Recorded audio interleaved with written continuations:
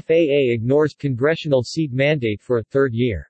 Passengers are older and larger, seats continue to shrink, planes are fuller, more carry-on bags are brought on planes, and the FAA continues to allow the airplane manufacturers to rely on older data, assumptions, and simulations instead of newer data or conducting new tests. The FAA is thumbing its nose at Congress and passengers each day it refuses to act on these two important aviation safety issues. FlyersRights.org is planning to submit a new rulemaking petition if the FAA refuses to act soon. Out of the 43 emergency evacuations that the FAA oversaw, only one was conducted at 28-inch seat pitch. FAA action on seat standards and emergency evacuations became 2 years overdue Tuesday, October 5, 2021, and the FAA has shown no evidence of making progress on either issue. Congress passed the FAA Reauthorization Act on October 5, 2018. The law required the FAA to set minimum seat standards and evaluate its emergency evacuation standards by October 5, 2019. While the FAA convened the Emergency Evacuation Advisory Rulemaking Committee, the FAA has not released the committee's May 2020 report to Congress or to the public.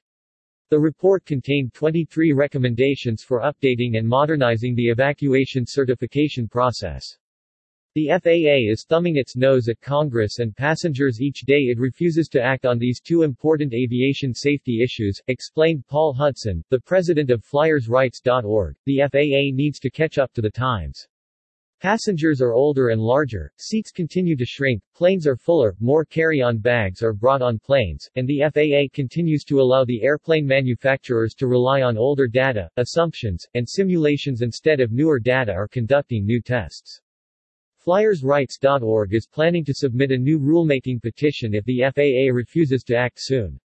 Its 2015 rulemaking petition, named The Case of the Incredible Shrinking Airline Seat, by the D.C. Circuit Court of Appeals, helped shine a light on FAA's inaction and outdated standards.